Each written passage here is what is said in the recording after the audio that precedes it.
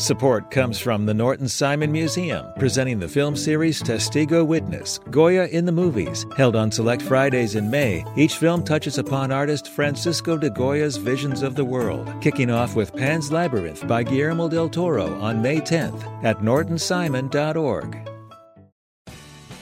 You have the chance to win a spring super sweeps from LAUSD. Donate $60 for one entry to win a brand new Lexus or $25,000 in cash. Check out all the other prizes too when you donate now at lausd.com/sweeps.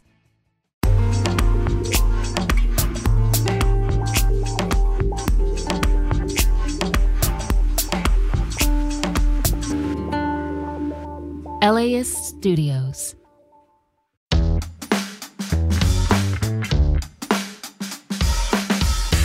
Today on the LA Report, the state of California is going to give abortion pills it had stockpiled a year ago to health providers across the state for free.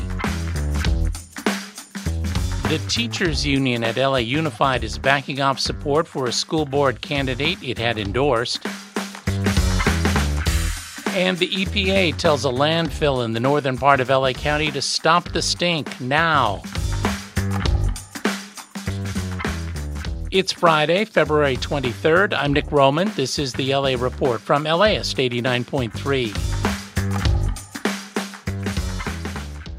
California is supplying abortion pills for free to health providers in the state. Details from LA's senior health reporter, Jackie Fortier. Officials say California had 250,000 of the pills on hand, which were purchased for about $100,000 last April. That's when a medication abortion case ricocheted through courts in other states, prompting Governor Gavin Newsom to create a stockpile to help keep medication abortion available in California. The restrictions on the medication were put on hold while the Supreme Court hears the case. This week, all 250,000 misoprostol pills were shipped to health providers who will use them.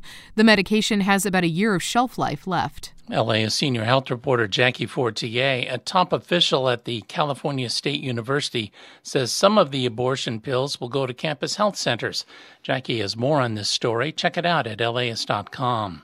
And speaking of the California State University, about 20,000 undergrad student workers at the 23 Cal State campuses have voted to form a union. LAist producer Libby Rainey says more than 97% of the undergrad workers voted in favor. Student assistants say they organized for benefits and higher pay. Most of them currently make $16 an hour. The university said in a statement that it will start bargaining with its student workers in the near future. The new union for undergrad student workers at the Cal State campuses will be the largest union of undergrads in the country, so says the Service Employees International Union, SEIU. It represents the student workers. The union for 35,000 teachers at the LA Unified School District will stop campaigning for a school board candidate it had endorsed in the March 5th election. The pullback by United Teachers Los Angeles comes after reports about the social media past of its chosen candidate in Mid-City LA's District 1 race. Here's LA's education editor Ross Brenneman. Khalid Al-Alim has been running for the school board seat that represents Mid-City, Crenshaw, and Arlington Heights. He issued an apology this week for his past social media activity, including one post that supported using an anti-Semitic book in classrooms. United Teachers Los Angeles said it will stop funding his campaign, but union-backed groups have already spent more than $650,000 on his behalf. None of the other 6 candidates in that race have fundraised even half that much money. I'm Ross Brenneman. And speaking of the election, Pasadena voters will choose a new mayor and 5 of the city's 7 city council members. Seamus Bozeman writes for the Courier, the student newspaper at Pasadena City College. He says Pasadena's next leaders have lots to tackle. Like most cities in Los Angeles, housing is a big issue for renters in Pasadena, and our next leaders will have to keep rolling out Measure H to address that. You might remember it was the rent control ballot measure passed a couple years ago. Another big issue is switching to carbon-free energy by 2030. Check out laus.com/vote for guides from LAist and the Courier to the races for mayor and city council in Pasadena, plus the races for seats on the Pasadena City College Board of Trustees. Coming up, what do claims over crashes on LA roads cost LA taxpayers? It's a bundle.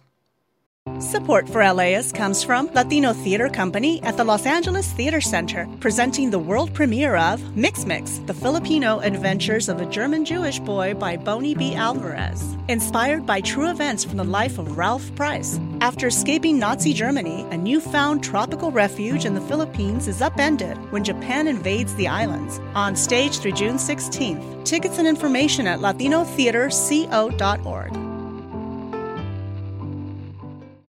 Support for LAist comes from the Norton Simon Museum, presenting the film series Testigo Witness, Goya in the Movies, held on select Fridays in May. Each film touches upon Spanish artist Francisco de Goya's visions of the world, including Pan's Labyrinth by Guillermo del Toro and The Discreet Charm of the Bourgeoisie by Luis Buñuel. Screenings are at 4:30 p.m. on 4 consecutive Fridays starting May 10th. More information at nortonsimon.org. This is the LA Report. I'm Nick Roman. Over the last 4 years, taxpayers in Los Angeles have paid more than $230 million to cover liability claims for traffic incidents. The LA City Controller's Office looked into the reasons for those claims, and it says some were for vehicle damage from potholes or for traffic signs that made no sense or for poorly designed roads. Michael Scheer directs research for the City Controller. He says drivers sue each other after a crash, but some blame the city. How the city has been taking care of our roads or our infrastructure. And if they feel the city has not done our job, they sometimes sue and they sometimes get money. Michael Scheer also says some claims are for crashes that involve city vehicles. And the city of Los Angeles has a lot of vehicles like trash trucks, dash buses, LAPD patrol cars. LA County Public Health says we are past the post-holiday winter COVID-19 peak. It says local hospitals are reporting fewer COVID-19 positive patients, about 40% fewer than a month ago. More importantly, County Public Health says the number of deaths is down from 9 deaths daily in early January to about 4 now. Wastewater testing is the best measure of how much virus is circulating, and the LA County wastewater measurement is now at 30%, half of what it was a month ago. Doesn't mean COVID-19 is gone or that you shouldn't get vaccinated, because you should. The U.S. Environmental Protection Agency has ordered the Chiquita Canyon landfill in Castaic to take steps now to cut the smell drifting over nearby neighborhoods. That stink comes from a smoldering chemical reaction under the garbage piled up at Chiquita Canyon. The EPA's Than Berg says they issued the order to stop the smell because, as she puts it, the situation at the landfill was deteriorating rather than improving. The EPA says Chiquita Canyon presents an imminent and substantial danger to the people in Val Verde, Castaic, and Halsey Canyon. They filed nearly 7,000 complaints over the landfill stink. The landfill operators say they're working on containing the smell. Thanks for listening to the LA Report. I'm Nick Roman. Be sure to listen this weekend when Julia Paskin brings you the LA Report. The LA Report is produced by Libby Rainey and Tiffany Ujiie. Megan Garvey is the executive editor. Catherine Mailhouse is our director of content development. Our engineer, Tui Mao. Original music by Scott Kelly. We have more about today's stories at LAist.com. You can also listen live anytime on the LAist app or on the radio at 89.3 FM. You know, listeners like you help make the LA Report possible, so please donate at LAist.com/join. This podcast is supported by Gordon and Donna Crawford, who believe quality journalism makes Southern California a better place to live.